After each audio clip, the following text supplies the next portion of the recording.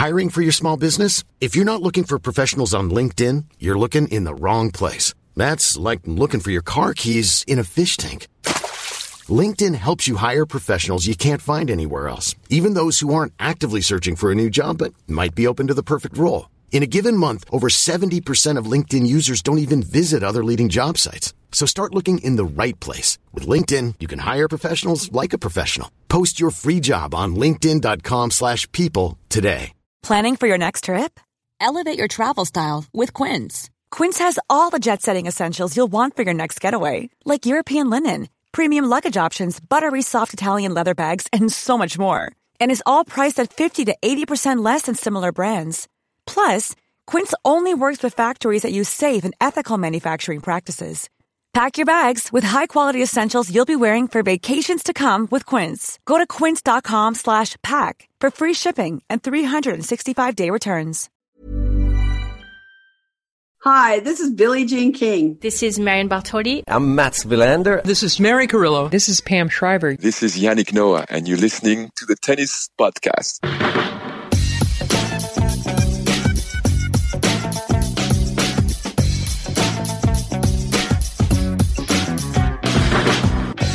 Hello and welcome, folks, to the Tennis Podcast, brought to you in association with On Location, the premium hospitality and experience provider that brought the three of us, myself, David and Matt, all the way out to Indian Wells on a trip of a lifetime that is, for David and Matt, already a distant memory. For me, well, I'm still on that trip of a lifetime. You find me in a Miami hotel room. Since Indian Wells, I have been to Palm Springs and Las Vegas, and yeah, that's the end of the list. Just feels like more at this stage. Where in the world did we find you, David? Hello. Solihull, Catherine. I've just felt very much like shouting, check you out, with your list of places. But yeah, I went to Frankfurt, lost my luggage, arrived back in Birmingham, was reunited a day later with my luggage, and now I'm sitting in a little office in Solihull with the blinds drawn because it's not very nice outside. Matt Roberts, where in the world do we find you? You find me in Richmond in the UK, not in Virginia, like many of our listeners. But I have also been to Palm Springs and Las Vegas since Indian Wells. And yeah, it's very nice to see you both. The last time I saw you both involved slightly weird transport situations, I've just realised. It did. It wasn't the goodbye after an epic two. It wasn't the goodbye that the trip deserved. Or was I don't planned. think, was it? No, because I said goodbye to Catherine at Vegas Airport. Well, she was going for a bus for one terminal and I was going for a bus for another, and we had a sort of very weird hug where I was still holding my suitcase and my golf bag, and Catherine sprinted off to make I just the sort of bus. assaulted Matt. I was the only participant in the hug. And then I sprinted away. And with David, we said goodbye at Palm Springs Airport in the middle of a big, well, how do we describe it? Hoo-ha, car mix-up. David left us on the curb.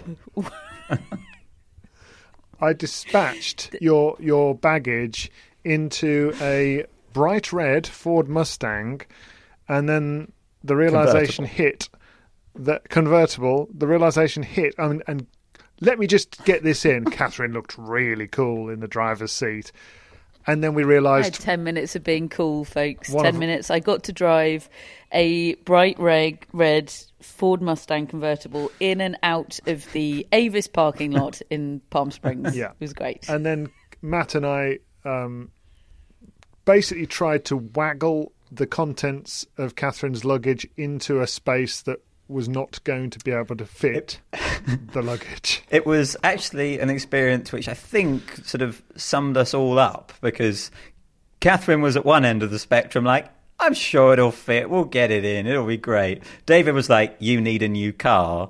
And I was somewhere in the middle for a few seconds, trying desperately to get the luggage in, but yeah, trying to keep the dream alive. Realising we had no chance.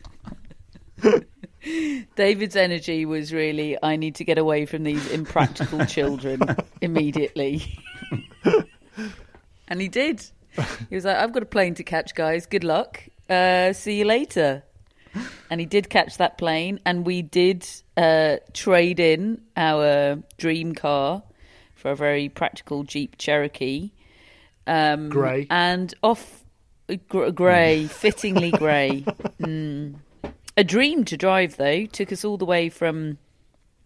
it took us to Las Vegas. It took us to LA and back last Wednesday, where we just casually hung out at Pam Shriver's pad. How long ago does that feel, Matt? A very long time. But it was one of the great days. What did Pam think of your game, One of the great Matt? days. I feel like I should answer that question. Please do. Because I see the conundrum Matt is in, because the answer to that is Pam was extremely impressed, as was I. And Matt's like, can I say that? Can I say that out loud on a podcast to lots of people? So I'll say it for you, Matt. Matt was on fire. It turns out, you know how tennis is all about matchups, David? Matt's game matches up with Pam Shriver's like a dream. Matt loves a low slice, it turns out, which is my absolute nightmare. I fall to pieces as soon as I see someone gearing up for a slice. My mum has a wicked backhand slice, and I just fall to pieces. You didn't like my slice but Matt in Australia. likes the ball low, it turns out, and Pam Shriver's got, one of the great slices, and they were playing in the rain, so the balls were heavy and staying extremely low, even lower, and Matt was just... balling. I was blown away, actually. Blown away. It was a high quality half an hour of tennis. Pleasantly surprised? She did actually say positively surprised.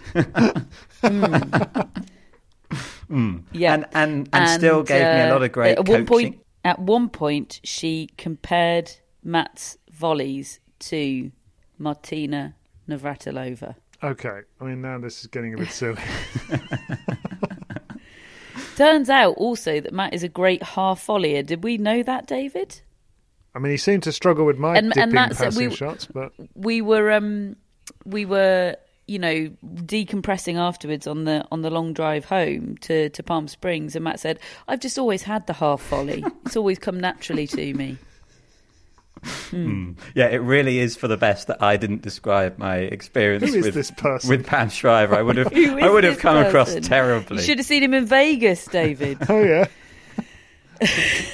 We're an open mic here, Catherine. Just talk away. So people have tuned into this for... Can you tell Matt and I haven't watched a lot of tennis and we're stalling? They'll be coming to me for Miami tennis updates. Before the bit where we have to talk about tennis.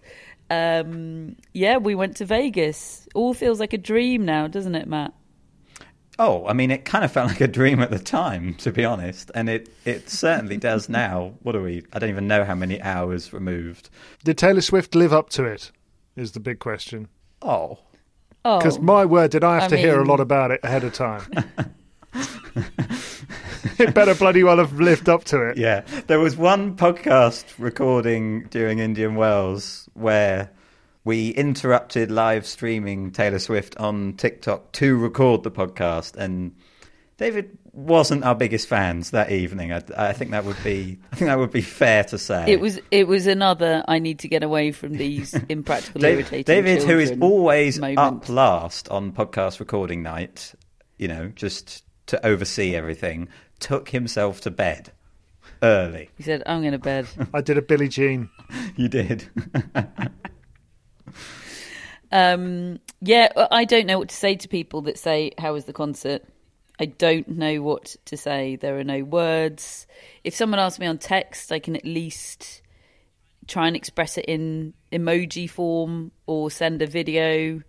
But I simply don't really have the words to express how special it was. I'll take that as a yes then. Absolutely incredible. Incredible, David. I've seen the pictures. I'm not being a stick in the mud, folks. I was delighted for them. Glad that I wasn't there, but delighted for them.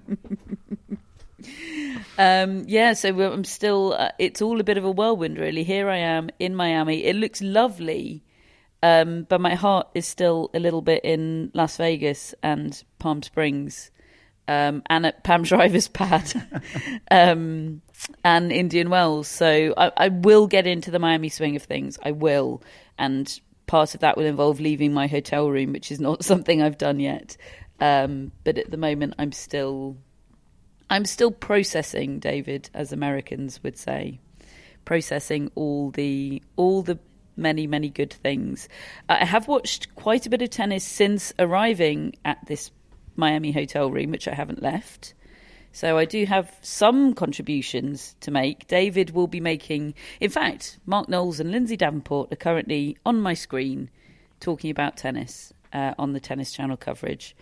So I do have some contributions to make. Matt, have you been catching up a little bit over the last 24 hours since landing back in the UK? Yep, I've been putting in the work today before I needed a jet lag sleep this afternoon. But yeah, this does feel like the David show for his Miami takes. And we quite enjoyed experiencing David's Miami takes remotely. There were lots on Twitter that we saw coming through on the podcast account. There were some on our group chat, and then we noticed that maybe we weren't quite providing the back and forth that we usually do, and so David took his chat to our Alcaraz-Mataz group with Catherine's brother, and he was watching. So I feel like maybe he should be on this podcast because he's definitely seen more than I have. But I have been doing some catching up, and it feels like there have been a lot of very good matches, and yet at the same time, a lot of the big names, big hitters are still left, and we're set up for like a really good second week. It's been a pretty good sweet spot, I'd say, so far. The Alcaraz-Mataz chat was definitely the right place for you to go, David, because you found a kinship with Math on Dusan Lajovic hot takes. Yeah, which weren't faring overly well at one point. I decided that Lajovic's incremental improvement against Alcaraz in their two previous matches over the last month. He played him twice, I think, in... Where was it? It was Rio, and where's the other tournament that they had? Buenos Aires. And he lost one of them 6-2, 6-4. He lost the next one, I think 6-2, 7-6, something like that. And, he was in there. He lost a 7-love tiebreak, but, he was at least forcing a tiebreak. And I thought, Lajovic has now beaten Andy Murray. He's then backed that up. He's beaten someone else. He's set up this match against Alcaraz. And I said on the Alcaraz-Mataz group that I think that Lajovic might just push Alcaraz really closely. First set was 6-love Alcaraz.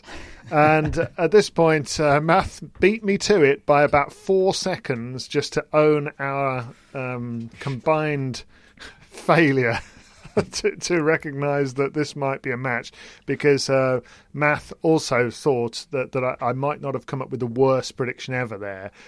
Fortunately, Lajovic somewhat... He said Lajovic is playing legitimately excellent level of tennis this year. Not such a bad shout, David. Thank you, Math. And then there was some chat about Lorenzo Sonego's... Sonego. Dear, see? I've forgotten tennis. Ask her anything about Taylor Swift. Lorenzo Sonego's musical side gig, which has revealed itself. Anyway, he was with you on Lajovic, David. Very much with you. Yeah. And look, Lajovic, I think, has been poor the last year or so. He was better a few years ago, but... Just the last few weeks, he started to play, and then he forced this match into a tiebreak as well. But there's a feeling Alcaraz has got to where I think he needs to be now in his career, because he's winning matches uneventfully and unspectacularly by his standards. And whilst that's a bit of a shame. I mean, he beat Facundo Bagnis 6-love, 6-2, and it was a really dull match. It's really hard to believe that an Alcaraz match can be dull at all. but he just had so little to play against, and he was required to do so little that he didn't play that well, and he still won 6-love, 6-2. But this is what will separate him from being this flashy player who we all flock to see, who occasionally has a big week, to maybe being a serial winner, which ultimately is what I want him to be, because I think the sport is at its best when it has someone like that, and he's that good that he can do them both. That's what Federer at his best, Nadal at his best. I think increasingly there's a bit more of it in Djokovic as well, a bit more of a showier player than he used to be, albeit he still is going to be a percentages player. That is his sort of bread and butter. But Alcaraz loves the show. He loves to make people go wow in the crowd. But he also needs to be a serial winner to fulfil his potential. And I mean, there are only 2 matches, but there are another 2 matches that make me believe that is on its way. And Alcaraz plays Tommy Paul, with the winner of that match to then play Holger Rune or Taylor Fritz, which is I love that section of the draw. I'm into all of that. It's a big yes please from me. Yeah, definitely. And if I can chip in with a take about something that I've seen in Miami, I'm going to use that opportunity, because I did watch Taylor Fritz last night against Denis Shapovalov, and it's quite an interesting matchup because Shapovalov used to dominate it. He was 3-0 in that head-to-head, but Fritz has really turned it around in the last few years, and it kind of reflects the jump that he's made that Shapovalov hasn't, in a way. And just the difference between them. Fritz is a player who knows how to make the absolute best of his game and is a great competitor. And Shapovalov at the moment is a really tough watch because he's getting very frustrated. He's very on edge. It doesn't look like the relationship that he has with his team, certainly during the match, is going to be conducive to playing great tennis. And he's kind of an error machine. And Fritz, I thought, gave a really interesting analysis after the match where he said, coming into it, I thought that I would have to hit my forehand really big and serve really well. You know, those are always the keys. But he said I didn't actually have to do those things because all I really had to do was get the ball in, because Shapovalov was just so sort of ready to play attacking tennis and nothing else. And it wasn't working, so he was just hitting errors. But Fritz pointed out that he thinks against Rune it's going to be totally different, because Rune is starting to play well again, and you know he's going to force Fritz to come up with his best tennis. So yeah, I completely agree. I think this is a really interesting section of the draw, and some tests for Alcaraz. You know, Paul can bring it, and then even if he gets through that, Rune or Fritz will be tough matches. So yes, big yes please to all of those. It's a distinguishing feature of top players, isn't it, that they are tough to beat, that unless they're injured or ill or there's something significant external going on, they're not going to beat themselves. You have to absolutely bring it to beat them. And that is absolutely not the case for Denis Shapovalov. He is not tough to beat. He might absolutely bring it, play his best and win, because we know how good his best can be, but players are walking on the court against him thinking, this guy is not tough to beat. I don't necessarily have to play my best today to get a look in. Okay, if he plays his best, then maybe that's going to be tough. But you know, it as all top players tell you, it's not about your top level. It's about your average level. And Shapovalov's isn't good enough. You know, I was sat in the lobby. I took a red eye from Vegas to Miami, which it's just an overnight flight for people that don't use that terminology, which is usually me. But anyway, that's what everybody on my flight was calling it. And it landed at about 7 a.m. and I was at the hotel by 7:30 a.m. No, it landed about 6 a.m. Anyway, I was at the hotel by about 7:30 and there wasn't a room ready. So I had to spend a significant amount of time hanging out in the lobby of this hotel. they must have been thinking, we need to get this woman a room because she is stinking up our lobby. We need to get this seemingly homeless person out of our lobby as soon as possible. I did not look pretty. Anyway, so I'm looking through the drawers. I'm thinking, I just need someone to check out of their room ASAP so that I can get a room. And I was thinking, Denis Shapovalov will be checking out soon. And I said it as a joke, but I also... it's becoming grimly predictable, isn't it? Anyway, I'm mean.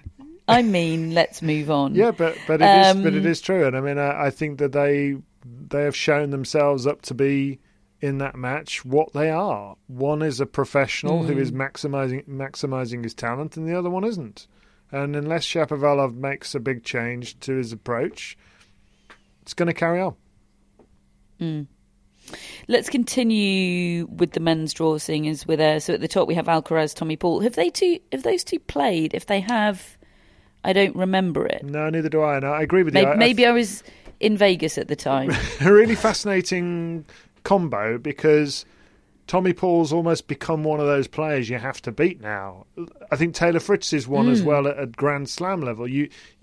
These are barriers to players with massive potential. I think Holger Rune will find it. How good are they? And because Paul, you would expect, will bring a level, and whether Alcaraz is good enough on the day will determine. They have played. They played in I think it was Canada last year, and Paul won. And it was one of those results that really made me think that Paul had a way better season last year than he did have. Like, he did have a good season, but he didn't have anywhere near the consistency that he's showing already this year. And there's one of those strange stats going around that I don't even know why I'm bringing it up because I don't particularly like it, that Paul always beats Spaniards, and he's won like all of his last 12 against Spaniards, which of course sort of means nothing because they can all be kind of like it. They can all be a bit different, but for him, that does include wins over Nadal and Alcaraz. He's a tough match for Alcaraz, I think. I'm glad Holger Rune is finding some form. I know we're only at the round of 16 stage, aren't we, in the men's? But it's still back-to-back wins, isn't it? He's beaten Martin Fucsovics and he's beaten Diego Schwartzman. Because he's been okay this year, but it's not been what we expected when he won Paris at the back end of last year. And I know some of that is injury. He's had this wrist injury, which I think he sustained on court at the Australian Open. But I think whether you like him or don't like him, and I think it's completely legitimate not to like him, he's going to rub people up the wrong way. I do think tennis is better for him being there and being a challenger. So I'm really interested to see Rune against Fritz. Heading into the section of the draw below that, Botic van der Zandschulp last night beat Casper Ruud. I watched quite a lot of this, and by watched I mean had it on in the background while I was multi-screening with the new series of Succession. It's been a really professional week for me, and being a professional tennis broadcaster. But I think watching Ruud van der Zandschulp in any capacity is quite a commitment to being a tennis broadcaster, even in a multi-screen situation. I don't think either of you watched it, did you? No, you're right. They'd not be your first choices, would they, Catherine? They would not be my first choices. Absolutely not. No. But it was all that was on, David. And, well, speaking of having a bad year, let's talk about Casper Ruud. Because obviously he was a finalist in Miami last year. That was his real hardcore breakthrough at the top level. That was his moment of, proving the naysayers wrong, wasn't it? And by naysayers, I mean Nick Kyrgios. And so him failing so starkly to live up to that achievement of 12 months ago feels like a real benchmark of how not well his season is going so far relatively. Now, obviously, he'll be coming onto clay now, which must just be an alleluia moment in his mind. But he's also coming into a period where he has a lot to defend, not so much on the tour events, but obviously at the French Open where he's got final points to defend. But it's funny, he won the opening set of this match against Van de Zandschulp. It was a competitive set, but he won it 6-3, and yet he didn't look like a guy that was in control of a match. He looked really stressed and irritable to me, and I think that's why the match held my attention a little bit, because he just looked so not himself. Even after winning the first set, I still felt like he's really in danger here. It definitely doesn't feel like all is well in the world of Casper Ruud right now. I think he might be stressed about what he has to defend. He might be stressed about living up to next year. He might be emotionally at the end of his canister. We spoke to him after he lost in Australia and put him on the spot a little bit about the fact that he spent his off-season, or a large part of his off-season, travelling around South America, being an opponent for Rafael Nadal at the exhibitions down there. And he kind of said, didn't he, maybe on reflection that wasn't the best thing for me to do with my off-season. And I think maybe he is still paying the price for that, and I'm a little bit worried about him.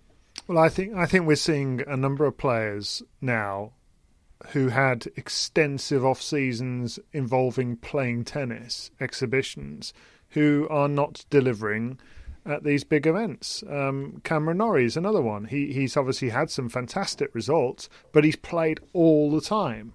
And he's an admirable guy, as is Casper Ruud, as is Stefanos Tsitsipas in terms of their output on the tour. They're always playing, they try their hardest, they're ultra pros in terms of preparation and playing matches, but they're losing a lot.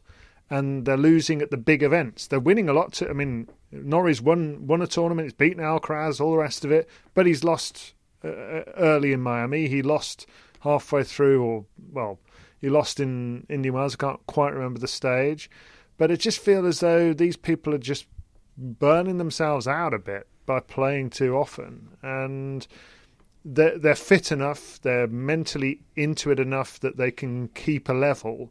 But when you come to these biggest events and you need an injection, a turbo boost, it's not there. And it may not be cause and effect. It may be just coincidental. But I think there's something to it.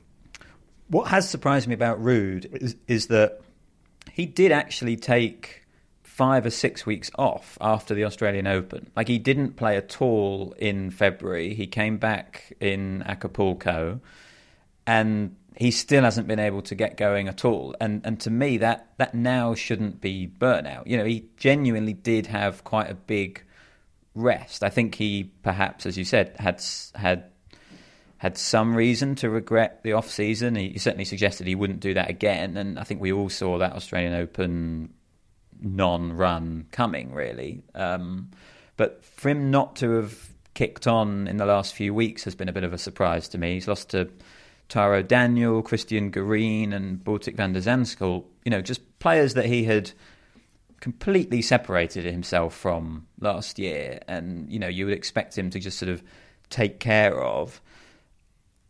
I actually thought that there were some signs yesterday. I caught up on that match this morning just because I thought Casper Ruud would come up as a talking point, and felt like he was going after his shots again. The number of times, though, that he got in a good position in a rally and completely flunked a smash or failed to put away a volley, and including on match point, kind of staggered me. And I think, completely agree, Catherine, it seemed like he was stressed and in his own head and just short on confidence, I suppose, and that has manifested itself as this just inability to close matches. Yeah, I mean, he hasn't won back-to-back matches all season. He's outside the top 80 in the race. It's been a really bad start, and suddenly now there's some pressure on him to perform on clay. And I think maybe last year was probably, might well end up being the best year of Casper Ruud's career, but I didn't expect him to come this short of matching it again. And now he's playing with a bit more pressure, a bit more expectation. It's a new scenario for him. So, yeah, I do think he'll be an interesting story to watch through the clay court season.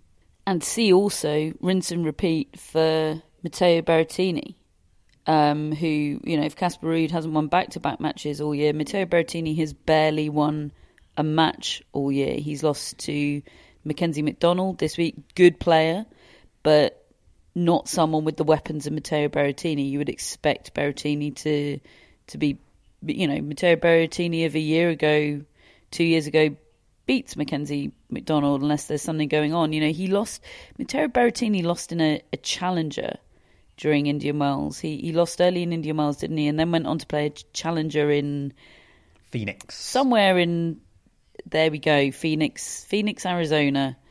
I've seen that on some road signs recently.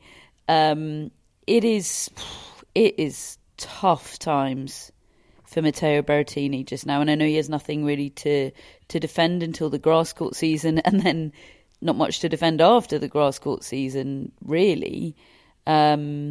But I feel for him. I do think, we were joking about him being a cursed player at the start of the season, but now it just doesn't even feel funny anymore. You can see his stress, Catherine, when he's playing. I watched the tail ends of the two sets against McDonald because they were both tie breaks, and it was one of those. It was an amazing day on. I think it was Saturday that match was played. It was just the most fantastic day where so many matches were going on all at the same time that I kept flipping between the match that had the tie break coming up, because there was sort of half a dozen of them in the space of a couple of hours. And I went over and I saw both of the tie breaks that Berrettini played, and he looks the same. He looks like he normally looks. He's strong. He's hitting the ball incredibly hard. He's trying his heart out. There's no lack of application.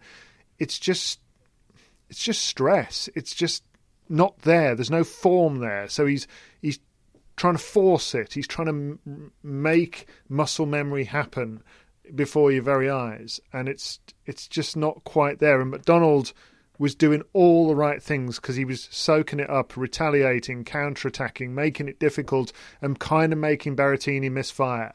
And it is a tough watch because you know how much it matters to Berrettini, and I'm sure to Casper Ruud as well. But it shows how fine these margins are between a confident player who's in form and one who's not. Yeah, absolutely tough watch at the moment. What else have we got in the men's draw? So Jannik Sinner is playing Andrei Rublev later on today. I think of those two as very similar players. I know Sinner has more to his game. I think he's got tools that Rublev doesn't have, but from the baseline, I just feel like the stroke production and the way that they play from the baseline, it's that sort of, you always call it kind of video game style tennis, don't you, David? But generally, I think Sinner has the better of their matchups. And then going below that in the draw, a lot of those, they're all around behind, so they're still at the round of 32 stage, so still a lot of shaking out to do. Daniil Medvedev still in the draw. He won his opening match and then got a walkover in the second match, so difficult to know whether he's really picking up where he left off from that run. Tsitsipas, I just watched some of, beating Christian Garin in 3 sets. Garin had the crowd heavily on his side. A lot of Chileans, a lot of Latin American presence in Miami. I still don't think Tsitsipas is fully fit. He still seemed to be suffering some discomfort in that right arm, certainly as the match wore on. To his great credit that he ended up winning it, but I still think he's not fully fit, and I'm not sure playing is the way to become fully fit. But hey, he's still in the draw. Good luck to him. Life is full of awesome what-ifs, and some not so much, like unexpected medical costs. That's why United Healthcare provides Health Protector Guard fixed indemnity insurance plans to supplement your primary plan and help manage out-of-pocket costs. Learn more at uh1.com. Quality sleep is essential. That's why the Sleep Number Smart Bed is designed for your ever-evolving sleep needs. Need a bed that's firmer or softer on either side? Helps you sleep at a comfortable temperature? Sleep Number Smart Beds let you individualize your comfort, so you sleep better together. J.D. Power ranks Sleep Number number 1 in customer satisfaction with mattresses purchased in-store. And now, save 50% on the Sleep Number Limited Edition Smart Bed for a limited time. For J.D. Power 2023 award information, visit jdpower.com/awards. Only at a Sleep Number store or sleepnumber.com. This edition of the Tennis Podcast is sponsored by Tennis Channel, and Tennis Channel Plus is the place to watch the French Open. They've got every court live, and you can watch on your phone or your smart TV, both in HD. Matt, this sounds like your kind of thing. Yeah, there's nothing I like more than watching multiple courts with matches everywhere, dipping in to where there's the latest final set tiebreak or even the latest bit of aggro. And David, don't worry, you can just watch your favourite court, Suzanne Lenglen, all day if you want. But whatever you choose, the French Open promises unforgettable moments and new chapters in tennis history. Do you know, I think in a lot of ways the French Open is now my favourite slam. It's the strategy of the clay court tennis, the way it challenges players, and particularly now with legends of the game up against a new generation of young players. I cannot wait. Be there when it happens with daily live coverage beginning on Monday, May the 20th. Subscribe to Tennis Channel Plus to stream daily coverage of Roland Garros. Use promo code TennisPod20 for 20% off your annual subscription. Moving on to the women's draw, where they are mostly, or I think entirely actually, at the round of 16 stage. I think we've had one woman win through to the quarterfinals already, and that is Martina Trevisan. She has already beaten Jelena Ostapenko today. Good win that for her. Good week for Martina Trevisan. But the rest of the quarterfinalists still to be decided. Oh no, Anna Potapova, she's through. She beat Zheng Xinwen, and she awaits the winner of the match currently on court between Jessica Pegula and Magda Linette. And it is a 5-love situation in Pegula's favour. She could do with a good week here, Pegula. She's not looked quite right. She's looked quite burdened, I think, in recent weeks. Still been doing a lot of winning, so well done to her. But she just...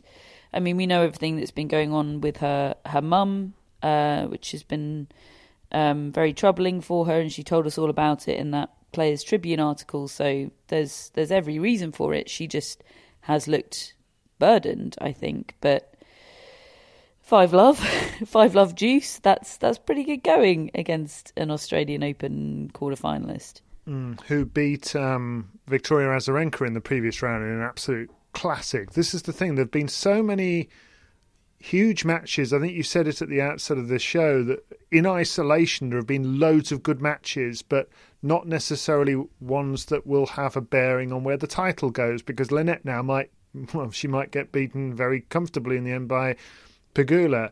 We had the same happen a couple of rounds ago with Jelena Ostapenko getting a win over Beatriz Haddad-Maia, and I watched some of that, and Ostapenko comes back from 3-1 down, wins 5 games in a row. It's just awesome hitting. And you're thinking, oh, maybe Ostapenko's about to go on a run.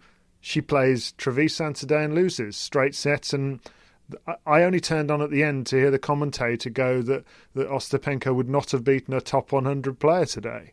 And, you know, you sort of... I mean, I didn't watch it, so I can only go on that. But there's a lot going on every single day, but it's not necessarily the stuff we'll be talking about at the end of the tournament. I mean, I watched Paula Badosa as well get a really hard-fought win over against Laura Siegemund. You know, a player that 2 years ago she beats comfortably when she's feeling good and is in form and confident. A bit like the Ruuds and Berrettini on the men's side. You know, you've got certain players that are just trying to rediscover what they're capable of, and she had to deal with, you know, a long injury timeout when she was 3-love up. Siegemund does do that quite a lot now. It may have been a legitimate injury, but it was a bit of a coincidence, it felt like, that she did that. She won through, and then she had a match point against Elena Rybakina. Didn't quite get it done. But look at all these players that are meeting so early in the tournament. You just mentioned Rune against Fritz, and today we've got Barbara Krejcikova against Arina Sabalenka. I mean, we're only halfway through the event, and you've got two of the best players in the world playing against each other. Yeah, and that's the third WTA 1000 event in a row where Krejcikova and Sabalenka will have played, because they met in Dubai and Krejcikova won, they met in Indian Wells and Sabalenka won. So sort of fascinating to see which direction that rivalry goes.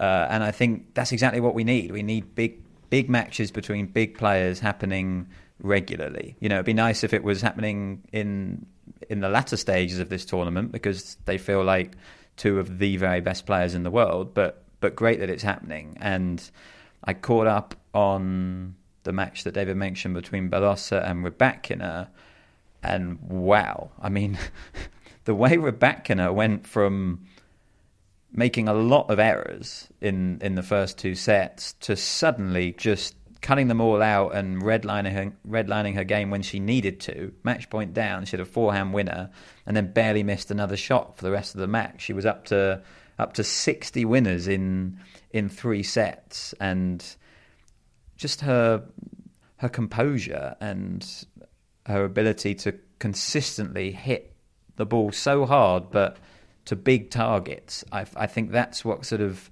separates her from others. And Badosa was sort of gesturing to her team that she felt like Rybakina was just sort of blindly hitting winners and maybe getting a little bit lucky. I think it was just pure frustration of being so close to winning a big match and having it just sort of taken from her. But Rybakina now has won, I think, 10 in a row and is just in superb form. Magda Linette, an Australian Open semi-finalist, of course, just correcting my error from around 7 minutes ago now. She is probably going to lose. She is 1-5 love 40.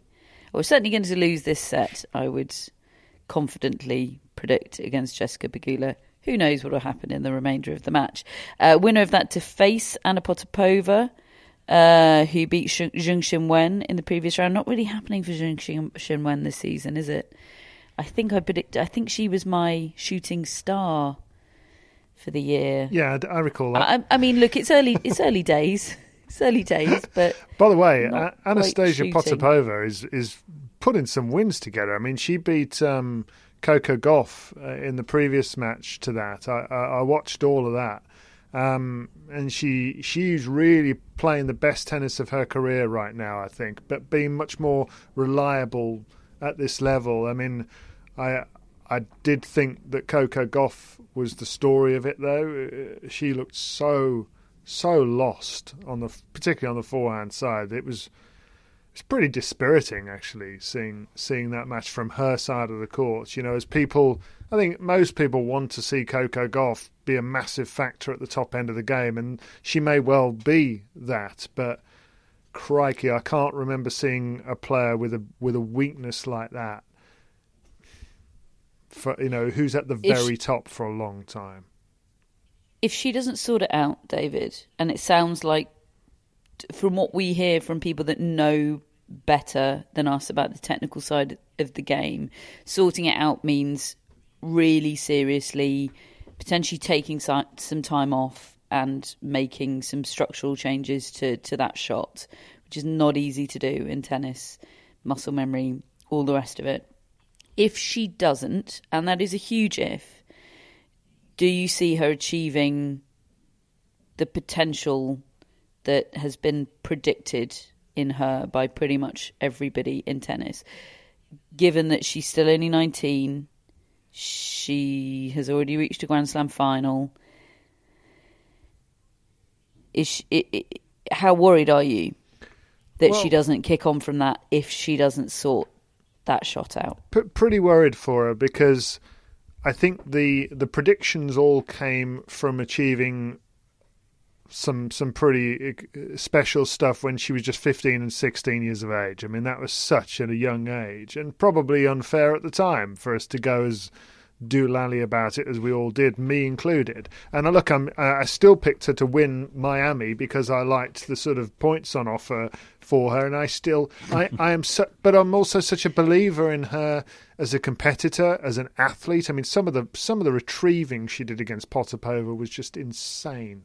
Her court coverage is off the charts. I would say the best in the sport. And her backhand is world class. So there's some seriously good stuff in her game, but I just don't think you can do it on the backhand side if you've got a good enough slice. You can cover it up to some degree. You can't do it on the forehand. you can see the contact goes. She starts kind of hitting it half true. She's not really hitting the centre of the strings properly when it gets tight and when she's really put under pressure on that side. And I don't think you can get around that. I don't care how good your movement is. And against a player who was inferior to her in many, many other ways, and who also has a dodgy forehand in Potapova. But Gauff was, relatively speaking, these were two world-class backhands and two poor forehands. And Gauff's, I'm sorry to say, was a liability in the last half of the match. And I don't know whether you can rebuild a shot within a career like this. I mean, how long would you have to take off? I don't know whether it's even possible. Whether you get around it by just getting really confident and using your weapons to cover it up. Maybe that's doable, but you compare it to the players you've just mentioned, Sabalenka, Krejcikova, Rybakina, Swiatek. They just don't have a weakness like that. So I think she's going to have an excellent career as things stand, but she's not going to be able to rival them at the top of the game with that shot. Matt, you predicted Krejcikova just on her to win this title, and you did that knowing the draw, knowing that she was due to face Sabalenka in this round if they got there. I know that because I saw you check the draw with my own eyes. How do you feel about that prediction? I just like the points on offer. Look at us. No, that was a dig at David, by the way. Vegas has changed him, David. That was a dig at David. Oh, right, okay. I don't think it was, you see. I don't think it was. Mine was a genuinely, I'm looking at the draw, let's try and work this through pick. I guess part of me just thinks, look, Rybakina is playing so well. I just sort of always think it's unlikely that a player will do something as big as the Sunshine Double. It's not been done by that many players in history. It's really hard to do. So I thought, okay, I'll go for someone else. And yeah, I just thought that Krejcikova doesn't mind that matchup with Sabalenka. They had some close matches. And how do I feel about it? Well, that match is tonight, isn't it? So this will be out-of-date tennis news very soon. But I loved the comments that I read today, I think, on the WTA website from Krejcikova saying, basically, don't forget about me. Like, everyone's talking about Rybakina, everyone's talking about Swiatek and Sabalenka, and Big Three talk is starting. Well, she's saying, I want to be a Big Four. And I love a player who plays with a little bit of a chip on their shoulder. And I think Krejcikova has kind of always done that in a way. She's very underrated, I think, and she knows it. And she wants people to realise how good she is. So I loved hearing those quotes. I think it feels like a bit of a coin flip match. They're both in great form, but I would probably expect the winner of that to go through to the final, I guess. Am I right in saying that Pegula and Rybakina are on the other half of the draw? That they're both looking like they might meet, whereas Krejcikova and Sabalenka are the really big informed names in the other half. So the winner of Sabalenka-Krejcikova faces the winner of the match currently on court between Vondrousova and Castella. It's on serve at the moment. Who knows what will happen, because Marketa Vondrousova, as we know, is inexplicable as a tennis player. Truly inexplicable.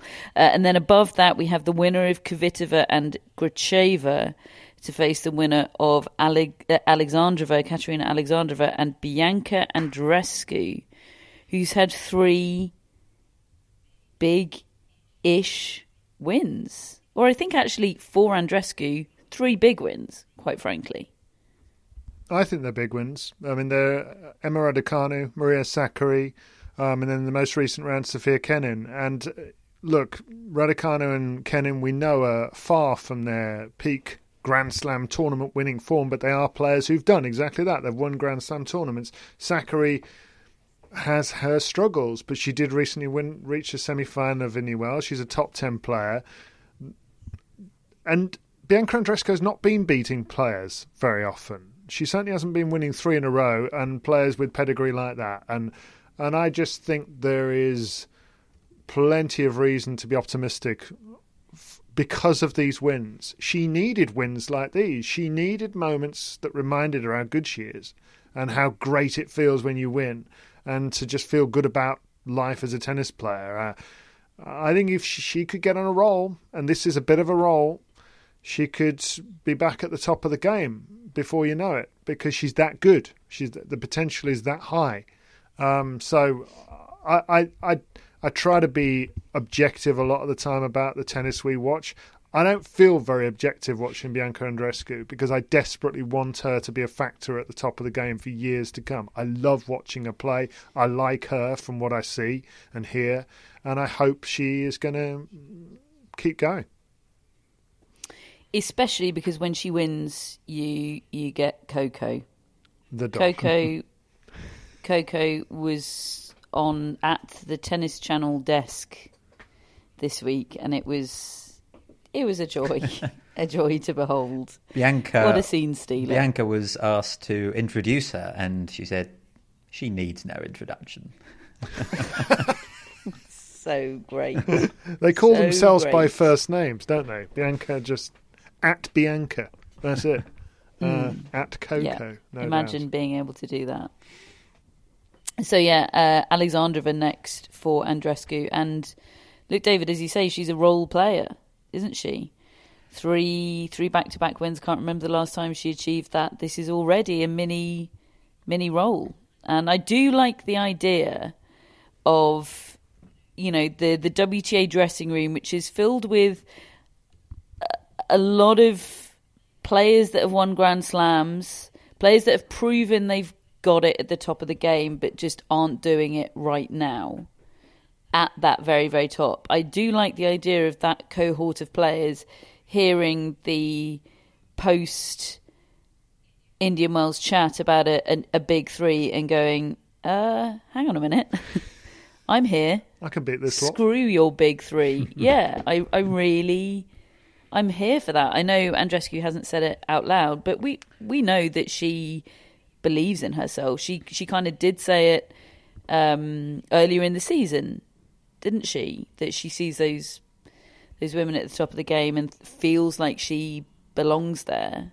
So yeah, that's what I'm picturing in my mind. Them all getting together, sort of Power Rangers style, and going, no big three. And something that Andreescu has said out loud this week is just how much better she feels on court generally. She actually mentioned her run to the Miami final in 2021, which is not a result that sticks in my mind. She had to retire in that final against Ash Barty, and she'd really sort of struggled through the tournament, but kind of in classic Andreescu style. That was her thing at the time, wasn't it? Just winning so many improbable matches. But she said she felt horrible on court during that run and wasn't enjoying it, and ended up having a really tough season, took a break, and she just said now, 2 years on in Miami, she just feels better, and she's got a sort of a reference point, and in herself she feels better, and that's really encouraging. And if she can then bring somewhere close to her best tennis as well, absolutely sign me up to the Andreescu fan club that I think we're all in. We're in it. Should say, by the way, didn't mention that. I mean, most of you probably know this. No Swiatek in Miami. She withdrew ahead of time due to that rib injury, which she had mentioned after her loss to Rebecca in Indian Wells. We now know it's caused by a bad cough. Ow! There we go. Put your rib out with a bad cough. Ugh. I'm pleased. As I see Stefanos Tsitsipas live on my screen right now in the Tennis Channel studio, I'm pleased she's not playing injured, because she doesn't need to. Even if it is only a minor injury, minor injuries can become more. Tennis is relentless. Just take the time that you need. As much as the draw would be enriched by her being there, I'm okay with her getting herself right for the clay court season. And I think at this stage of proceedings, I think that's probably. I mean, I could update you on some things that will very definitely be out of date by the time anybody's listening to this. But I think that's about it for where we are right now with Miami. We'll be back midweek, won't we? And we'll, of course, be back at the end of the week to wrap up what we've seen and heard. And hopefully I'll have nuggets from the ground because whilst I've only seen this hotel room, there's a whole world out there. And I will be seeing and hearing things from the tournament, hopefully. Some news away from Miami that just dropped in our inboxes today. Andy Murray has joined the management company IMG on a long-term deal, with IMG acting as his exclusive commercial representatives and managing his career in conjunction with his longtime manager, Matt Gentry. And this move means the dissolution to some extent of Andy Murray's management company, the one that he and Matt Gentry started together, 77 Management. This is, I mean, I know this is very, very sort of niche insidery tennis news, but for those niche insidery people, this is quite interesting, David. Yeah, and normally we wouldn't break or cover news of a player's movement between management companies. It's not really that interesting to the vast majority of listeners, and it's not even that interesting to us a lot of the time. But this is interesting. I mean, yes, they're disbanding Andy Murray's agency 77. They're disbanding the tennis division completely. They are continuing their representation of footballers, which they have among their number Caroline Weir from Real Madrid, and a number of male footballers as well, Ryan Porteous from Watford, Jack Harkness from Rangers. But their tennis division, which included Andy Murray, obviously, at the forefront of it, and other British players, Katie Swan, Harriet Dart, Paul Jubb, Aidan McHugh. They're going to be looking for alternate representation. I know that 77 under Matt's guidance is going to be helping them try to find some new representation. But I think the reason this is significant is because this was Andy Murray's kind of baby, really, from when he won Wimbledon in 2013, so nearly 10 years ago. He and Matt named this agency 77 because it was 77 years since a British man had won Wimbledon, last man being Fred Perry. And so they started this agency. He'd previously been with 19 Entertainment, run by Simon Fuller, you know, the people who run X Factor and all that sort of thing, and Matt was working for them. And they went out on their own and they created this agency to, I think, considerable success in terms of it becoming a boutique agency which represented Murray and sort of created his brand. He got his own logo. He got his own. He's got his own clothing label with Castore, who have now branched out into football as well and become quite big players in the Premier League. And he always struck you as the one of the big four that went out and did his own thing. He wasn't with the big agency. He was creating his own thing. And he was also looking at the afterlife of a tennis player, wanting to be a mentor to other athletes. And certainly when those other players that I mentioned, Harriet Dart, Katie Swan, Paul Jubb, were signing up, they all referenced Andy Murray being a part of the appeal of it, of having the chance to have his ear, to have his advice. He spoke a lot about that too. So this is kind of significant in as much as, well, what does it mean for that? Does Andy Murray, is he moving in a different direction altogether? I suspect not. I suspect he will still want to do those kind of things, but maybe in a different way. I don't know that for a fact. But the fact is he's joined IMG because they are pretty much sure things commercially. And you look at players that have had careers that have extended beyond tennis, like Maria Sharapova, Lina, several others that Max Eisenbud, the IMG head, has been influential with. He's now got Andy Murray, and I suppose I think it's a bit of a shame in a way that 77 in tennis is not going to be a thing anymore because I liked the idea of it. I like the idea of Andy Murray being a guide for players. But when you look at those players that they'd signed up, I had a look at their rankings when they first joined the agency and now, and they're not that different. They haven't gone up that much. And the truth is, it's really hard commercially to make big deals for players that are ranked 130 or 150. We often hear about players, how there's not that many players making a lot of money. I think all those players are doing fine from being top 5 British players, and they'll have earned good money as prize money at various points and for being part of the Billie Jean King Cup team and all that sort of thing. But you're not going to be bringing in big sponsor endorsements. So I imagine it was probably quite difficult to really make a go of that. And yeah, just shows that Andy Murray's he's looking further afield. So many of them end up at IMG or similar agencies to maximise, especially in the latter stages of their career. Yeah, and good luck to all those players that with Matt Gentry's help will be looking for alternate representation, and good luck to Andy Murray at the giants that are IMG. I bring you mascot news, folks. Today's mascot is Poppy, and Poppy is the universe being kind to me because I needed a Bernese Mountain Dog today. We met one, didn't we, in Australia, Catherine? On my Vegas come down. We met 2, David. Yes. We met 2. Well, you observed 2. I sort of dived head first into 2. You don't see 2 Bernese Mountain Dogs very often. When the opportunity arises, David, you've got to grab it with both hands.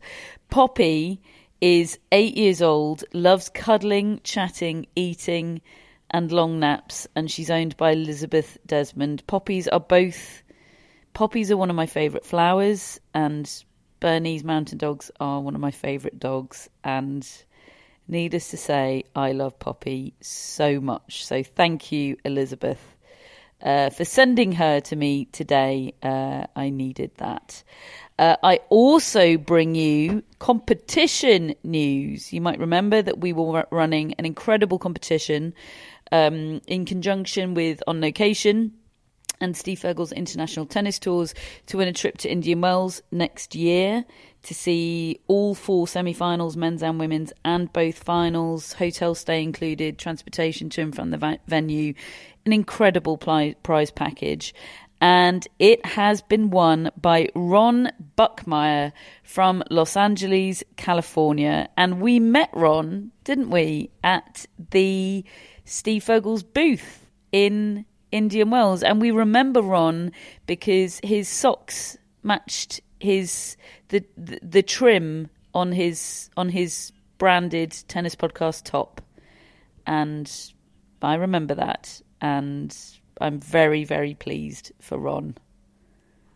Yeah, and he had Billie Jean King style matching glasses, didn't he? Yeah, he was a cool cat and a really nice chap as well, and one of so many lovely people that we had the chance to meet. And yeah, he's going to be back, and he's going to be back in style. So delighted for him. Yeah, so pleased for Ron. You've won a competition. And you've been called a cool cat by David Law. Yeah, I'm not sure that really... First person ever, I think, maybe, to be called a cool cat by David. Big day for Ron. I've never used the expression before, Ron, so, you know... I don't know whether you should take that as a compliment or an insult. And that's it, I think, for this tennis podcast. Only to tell you that we have our mascots. David has Maisie. I've got Xenia. Matt has Darwin. We still have all of our skin in the Miami game. No, we don't. I think. I've lost Coco Gauff. Oh, Coco Gauff. But I'm still, dining out on my Donna Vekic and Carlos Alcaraz wins that have taken me into second place. Matt and I still have mucho skin in the Miami game. Billie Jean is sponsored by Billie Jean King and Alana Kloss. Missed that face. Missed that face. We'll be seeing it in a week's time. We have our executive producers and top folks, Jamie, Hannah and Drew. And Matt, we have shout-outs. We have Dorinda, who is originally from Melbourne but now living in Connecticut. All right, Dorinda. Hello, Dorinda. I've been to Melbourne and not Connecticut. I've been to Connecticut, I think. Have you? I think. Clearly memorable, David. Yeah. I think I enjoyed it.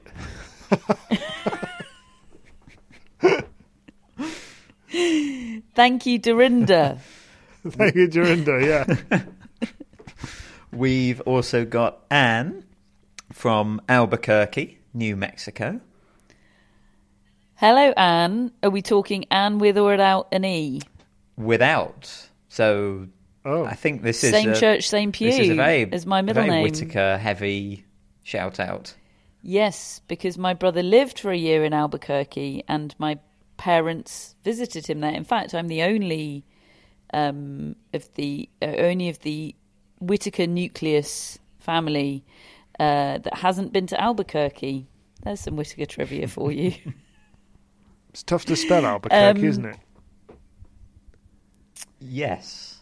Yep, probably not great radio to do it either. I'm just trying to do it in my head, but I can't figure it out. Anyway, I think the key is that it's Albu, A-L-B-U. Q-U-E-R, and then subs. In fact, there's 3 U's, which must be unusual. While we're there, why don't you just spell it for us, Catherine? I think it's A-L-B-U-Q-U-E-R-Q-U-E.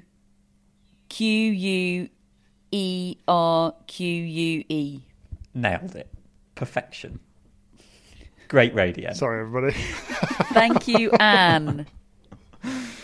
And finally, we've got Chris Tate, who is from Toronto. All right, Chris. Toronto. They don't say the second T, do they? Don't they? It's soft. I learned that from the film Argo. Oh, why don't they? Because they're all pretending to be Canadian, aren't they? They give them Canadian passports to get out of Iran, and they have to be told not to say Toronto because true Canadians, Torontans, Toronto, they say Toronto. Okay, there you go. Good. I didn't know that. Like Chris Lewis of Wimbledon final fame. I'm impressed. Have you recently watched that film, Catherine? Because you normally have a different Toronto story for shout-outs. I do, but I always tell people about how I dangled off a building in Toronto. Well, I know, and I very much enjoy it. I don't want to put listeners from Toronto off becoming shout-out friends. They're like, oh, well, I know exactly what I'll get. Yeah. You know, because I've got a deep well Give us some more, of Toronto Catherine. Material to draw upon. Line them up. Yeah, there'll be others. Well, I've just given you one. Great. Yeah, well, just given you one. That's good for today, yeah. And Chris says that he's had the honour of meeting both Catherine and David at the US Open last year. He says, I snuck up on Catherine as she was preparing for what turned out to be Serena's final match. And a few days later, I ran into, accosted David, who was towering above the crowd during the changeover from day to night sessions. That's what he does. Oh, yeah. So it's what I'm all about, Chris. That's what David does. Chris, you've had the full David Law experience. Thank you for being a friend. Thank you to all of you for being a friend. If you'd like to become a friend, get yourself a shout-out or an intro, or just be in the Tennis Podcast Friends family, then do that. And the details of how to do that are in our show notes, as are our details of how you can subscribe to the newsletter, which you absolutely should do. Head to our social media, our Instagram, our Twitter, our TikTok that has no material on there, but, you know, work in progress. Subscribe to it to encourage us to use it, maybe. And our YouTube channel, same applies. We know that one has stuff on. I've been working on it. That has stuff on it. Yeah, that has stuff on it. And we'll be back with you midweek for more from Miami. We'll speak to you then.